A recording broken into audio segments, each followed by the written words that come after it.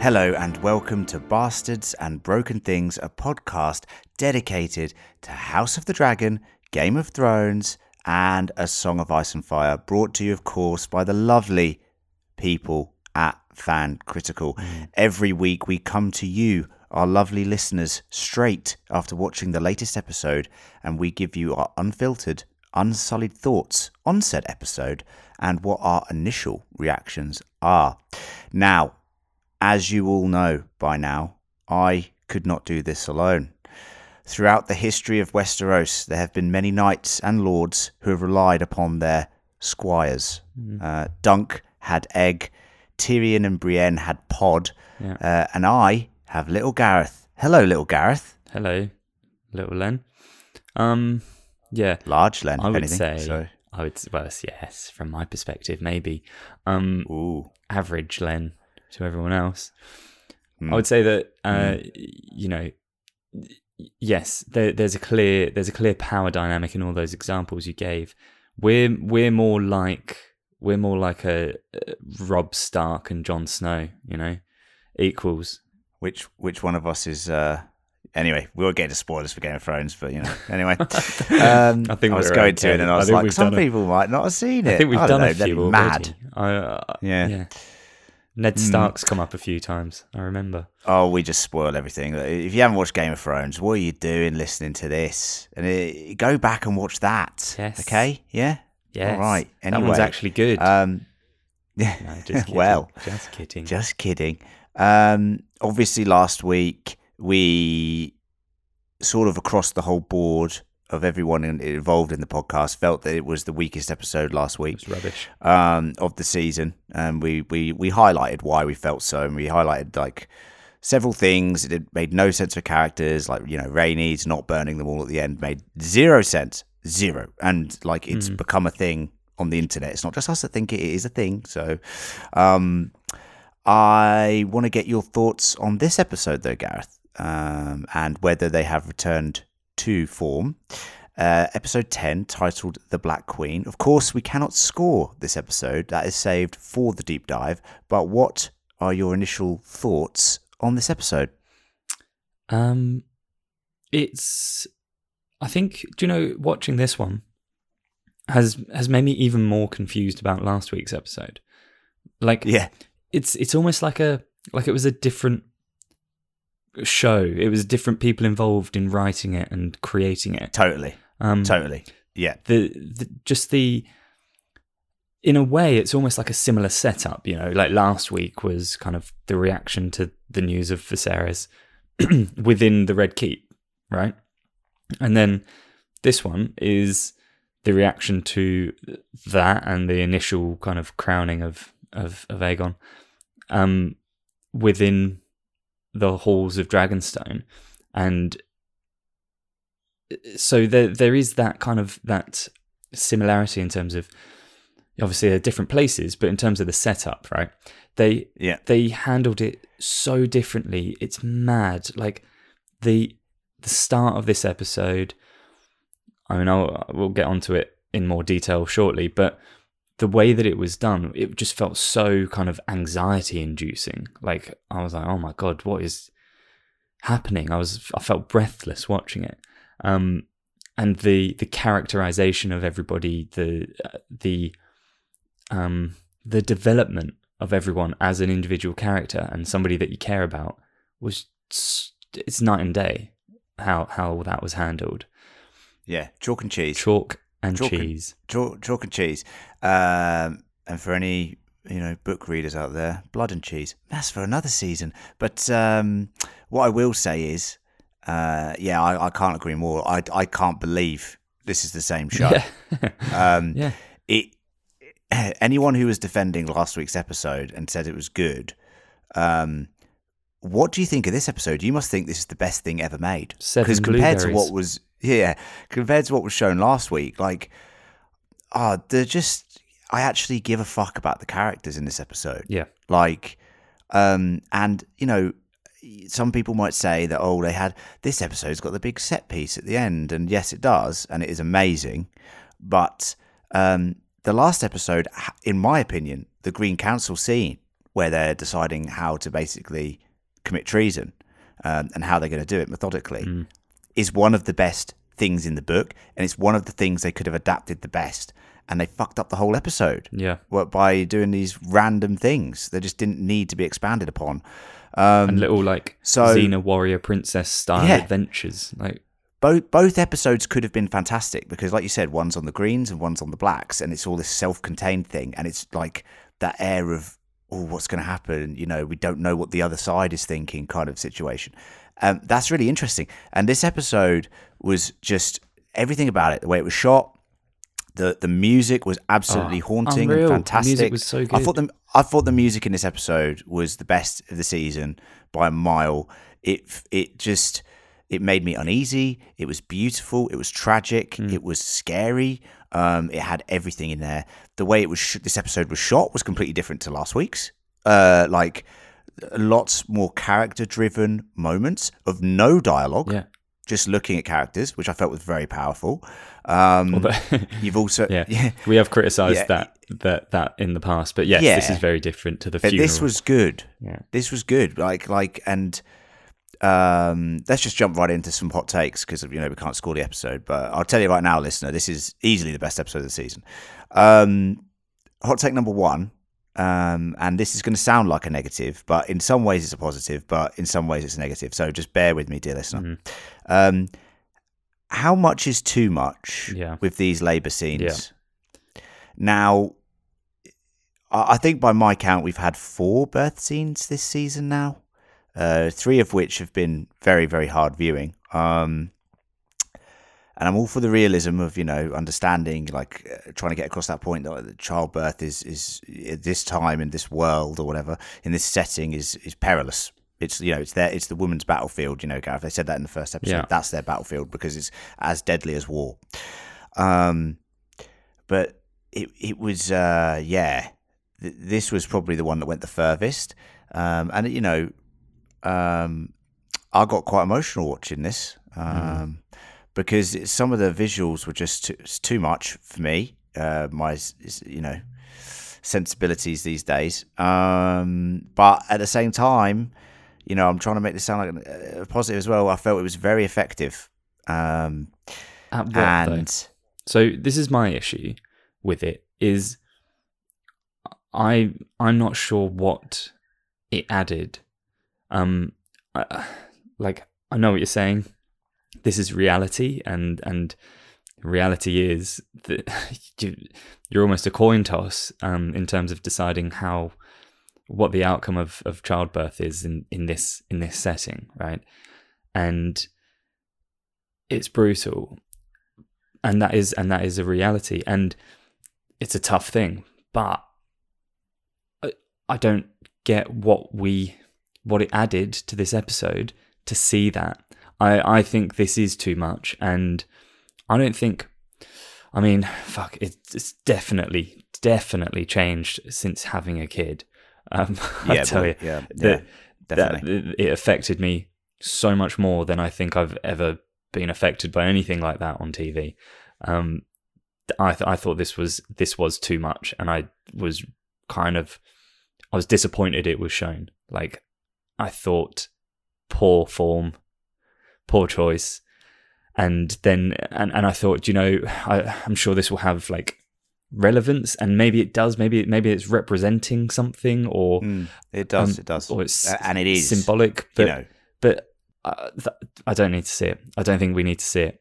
In the book, and I'll go into it in a deep dive with John. We'll talk about this miscarriage or stillbirth in more detail, and how it relates to events that are going on simultaneously, and how, we're not saying there's magic involved or anything like that, Gareth, but, Targaryen's magic is sort of bound to their blood. Sure. And it's quite interesting how when certain events happen, sometimes tragic events happen as well. They're very in sync with certain things.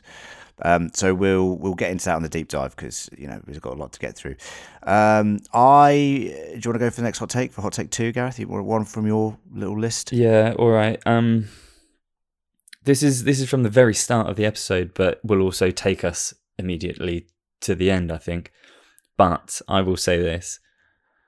I had that sinking feeling as soon as the episode started that old Lukey boy was doomed. Poor old Lukey boy. He's a lovely kid. Such a sweet boy. Sweet prince. And... yes. Him standing there being a bit scared and, not wanting Driftmark, and his mum being just a nice mum. Yep. I was like, wholesome, fuck, wasn't it? He's gone. He's a goner. Yeah. No. Yeah. I think, Jacaerys, Lucerys, and even little Joff, we haven't heard a word from yet. They come across as the sweet ones, don't they? They're called the strong boys, but they're very sweet and they're very earnest, and they feel like those sort of characters that you really root for, like the Starks. Yes. Or, like they've got those honourable qualities, and unfortunately in this world, that doesn't always mean that you make it through. So, it's tragic because it's just, we'll get on to the end of the episode, but that is it was heavily signposted throughout this episode that something was going to happen to him. Like, I don't think anyone got to the end of the episode and was like, oh my goodness, I didn't see that coming. I think they were like, oh, I knew that. Like, even Mel, when she was watching it, turned to me and goes, well, he's not coming back, is he? And I said, I didn't know what to say to that. I was like, can you just watch the episode, please? I think I will question the wisdom of sending him. I just not with these. You got to think. Well, you got to think, and this is what's really interesting from, and we'll get into it now, I guess. From her perspective, the Baratheons are. It's not even a question of their loyalty. So, because they share blood with the Targaryens. The Baratheon house is, they on Princess Rhaenys' side. So, and Boros Baratheon, we even saw her at his court earlier this season, like years ago. I'm talking like 15 years ago in the timeline. So there's no question in their mind. They're just like, just go check these guys are all right. That's why she sends him there, because she's so confident. So maybe she should have also said, just as a heads up, if you see a massive dragon when you're there, just leave. Yeah. But also she thinks she might have bought them some time because she said, look, I'll give King's Landing a message tomorrow, kind of situation. You know what I mean? Yeah, true. So there's a lot of play here. But also, the kids want to get involved, and they're not kids in this world. They're 16 and 14-ish years old. I mean, the age question again, but that's some kids are getting knighted at that age. Daemon was a knight at 16, Jaime at 15. That they step up in this world. You know what I mean? So it's good to send them. I just think, obviously, tragedy strikes. Send him with someone then. Like, I mean, it is a bizarre solo mission. Like, there is no need for him to be on his own. He could have had to. Well, they're confident with the dragon situation, aren't they? I mean, Arax is tiny. He's a little. So I'll go on to hot take 3, and which is about Rhaenyra showing restraint. And I've put here that she's a much more measured leader than Rapey Aegon and the Greens. Rapey Egg. Rapey Egg. All hail Rapey Aegon, the first of his name. Aegon the Raper. Yeah. That's what they should call him. Jesus Christ. It's. I've put here that if events hadn't happened at the end of the episode, the whole history of the Targaryen race Targaryens might have gone differently. Even though Daemon is thirsty boy for war, I've written in my notes, and he is thirsty. He is thirsty. I really like Rhaenyra in this episode. I think she's so on point. She speaks like a good leader. She commands respect. She even quells Daemon and his warlust. And I thought she was fantastic. I thought, I think once again, if you compare Rhaenyra's character to that of Alicent, and now I think Olivia Cook's doing a great job as Alicent, but Rhaenyra's character to me feels I understand her. Yes. I know her. Even after the events at the end of this episode, at this stage in the story, I am behind whatever she chooses to do. and that to me is good writing. I understand her character. Like, she's not going to randomly do something. Like, obviously, war's going to break out now because of what happens at the end. But I expect that. Like, that's just fucking normal. They killed her son. Yeah. Like, and it was meant to be, just treating with people. It's just messenger. So that end shot of her where she looks determined reminds me a lot of Midsommar, Gareth. Like the end shot of Midsommar, but instead of smiling, she's like fucking raging. You know what I mean? Yeah. With Florence Pugh.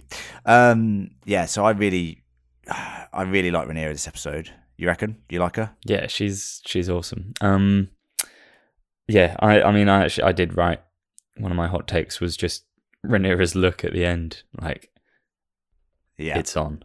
Yeah. It's on. It's on now. You killed a sweet boy. Yeah. Like, and he's such a sweet boy. Yeah. Yeah.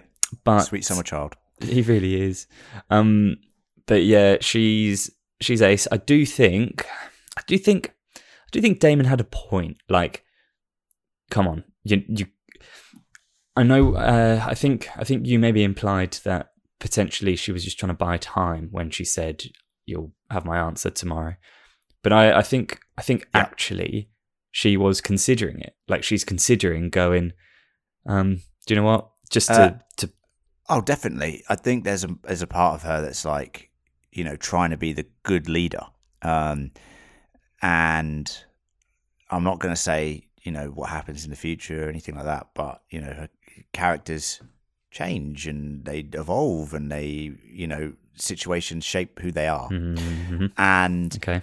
I will say that, look, I think war's inevitable. I think she just doesn't want to do the first strike. Because it's the same with anything that in the history books that will go down as, their fault. Do you know what I mean? I do. She's like, look, war's probably coming, but we're not going to fucking make the first blow. No, but do you understand? We are trying to be of reason here.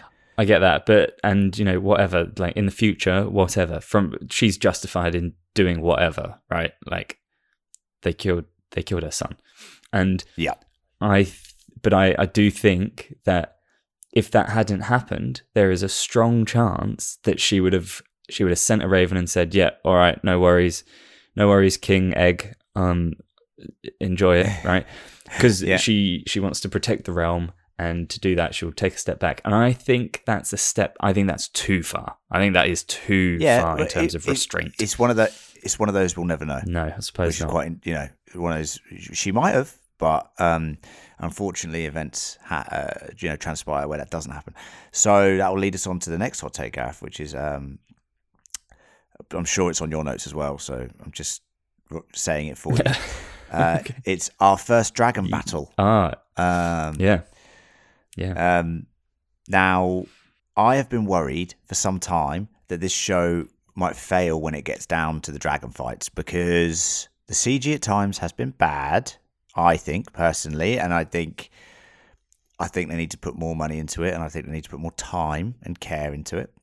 I think it's looked a bit stunted and fake when they're riding the dragons, but my fears have been eased. Do you think they with this absolutely fantastic dragon battle? Do you think they scaled up the budget? Ooh, I would say that is a very good pun. Thank you. And I'm trying to think of another one. Yep. And I can't. Something. If John was here, he'd be here. Something about fire. He'd be here. What about fire and that? Maybe they fired the old CG. Anyway, carry on. Good, that one. Yep. Yeah, anyway. Good. It's good as well. I thought this looked so much better than my imagination. I knew this was coming. Yep. When me and John alluded to why we think this episode could automatically be brilliant, it's because this whole scene. And everything about it is amazing. Now, Vhagar looks fucking massive, and I've written in my notes Godzilla-like, like it, like with the lightning and stuff. It's like that reveal, like of the new Godzilla movie, before it goes to shit with all the other monsters.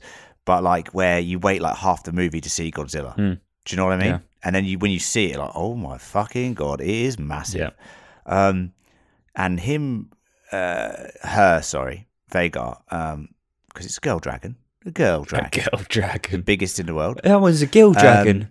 That was a gill, innit? You checked its bits. No, it's just a girl, innit? it looked amazing coming through the lightning and the smoke and the clouds. Yeah. It was just terrifying. Yeah. I thought it was terrifying. Yeah. And poor little Arax didn't stand a fucking chance. Torn into bits. I messaged John actually, and I said, I thought the dragon getting mushed into bits was a bit much, wasn't it? He goes, well, what do you think was going to happen? And I was like, yeah, but it's a bit much, wasn't it? Yeah, that was hard to watch. There was a bit of me that was like, they didn't show Lucerys. Maybe he's just swimming around. Maybe he'll swim to safety.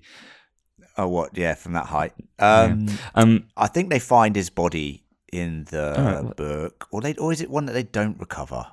I can't remember. But there is a question like, how did they know that he's dead? Do you know what I mean? There's that sort of question. Quick question for you. Go with it. Obviously, Daemon goes and does a bit of dragon hunting himself and finds a fucking massive one. Do we know who that is? Vermithor. The second largest dragon in the world. Ooh. The old dragon of King Jaehaerys.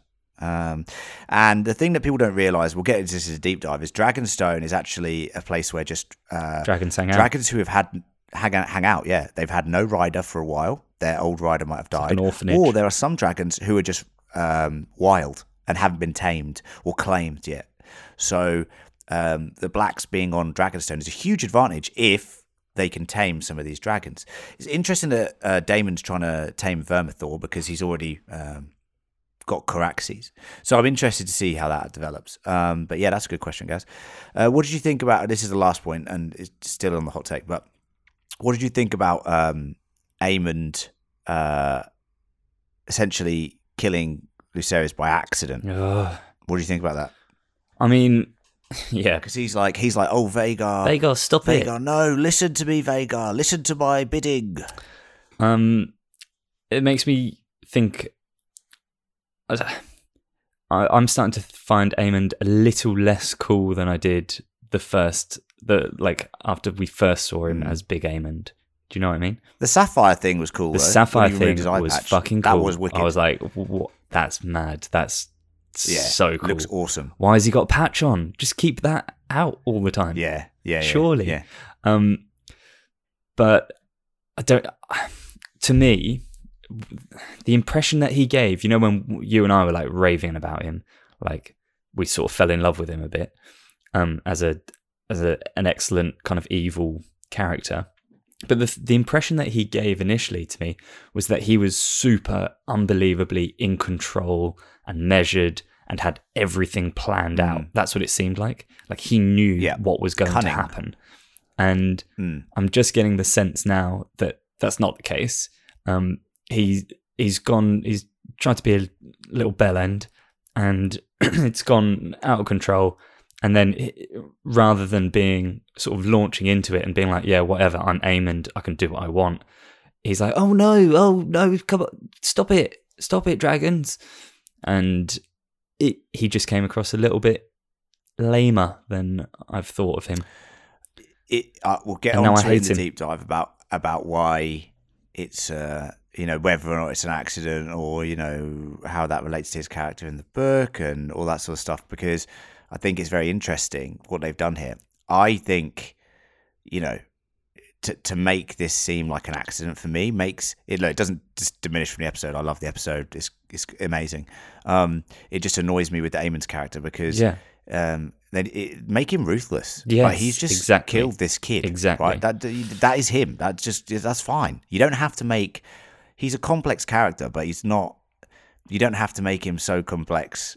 Like, oh, I didn't want to do that. Like, no, you've been wanting to kill that kid for like 10 years. Exactly. Genuinely. Exactly my point. And you would have, like, you know what I mean? Mm-hmm. So just go with it. Have the confidence to go, no, Aemond is that character. That's okay. That is okay. We are allowed to like evil characters. Not every character has to have a shred of decency for us to cling on to. Do you know what I mean?